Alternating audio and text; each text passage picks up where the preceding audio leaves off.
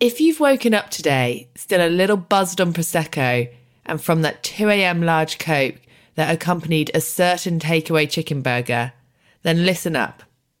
Today is not the day to reach for your gym kit, or not at least if you are planning to go from bedroom to weights room.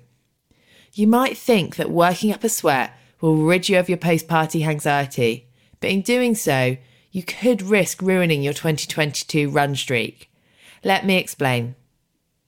A few years ago, I had the pleasure of training with Luke Worthington, who you might recognise from an early season of Welfare, and I have a lot of time and respect for his career. With over 20 years' experience in the health and fitness industry, he's a qualified sports scientist, trainer, nutritionist, and strength and conditioning specialist. So when he speaks, I listen. During many grueling gym sessions, he taught me lessons in when to push my body, but also when it's good to pull back and when we need to be kind.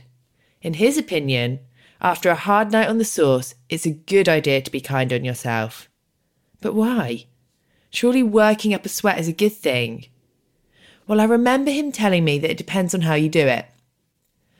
After a hard night at the bar, when more alcohol than water is consumed, it's likely that your body is dehydrated, and it's this state which can increase your risk of injury when lifting weights.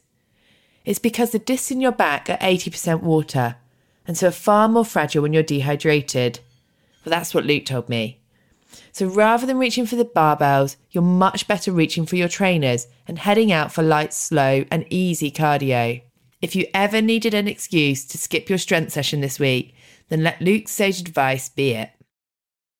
If you're keen to hear more running advice, then head on over to Welfare the Running Podcast for full episodes with expert advice and inspirational stories from the global running community. Now have a lovely day, and I'll catch you back here tomorrow for some more Welfare Daily.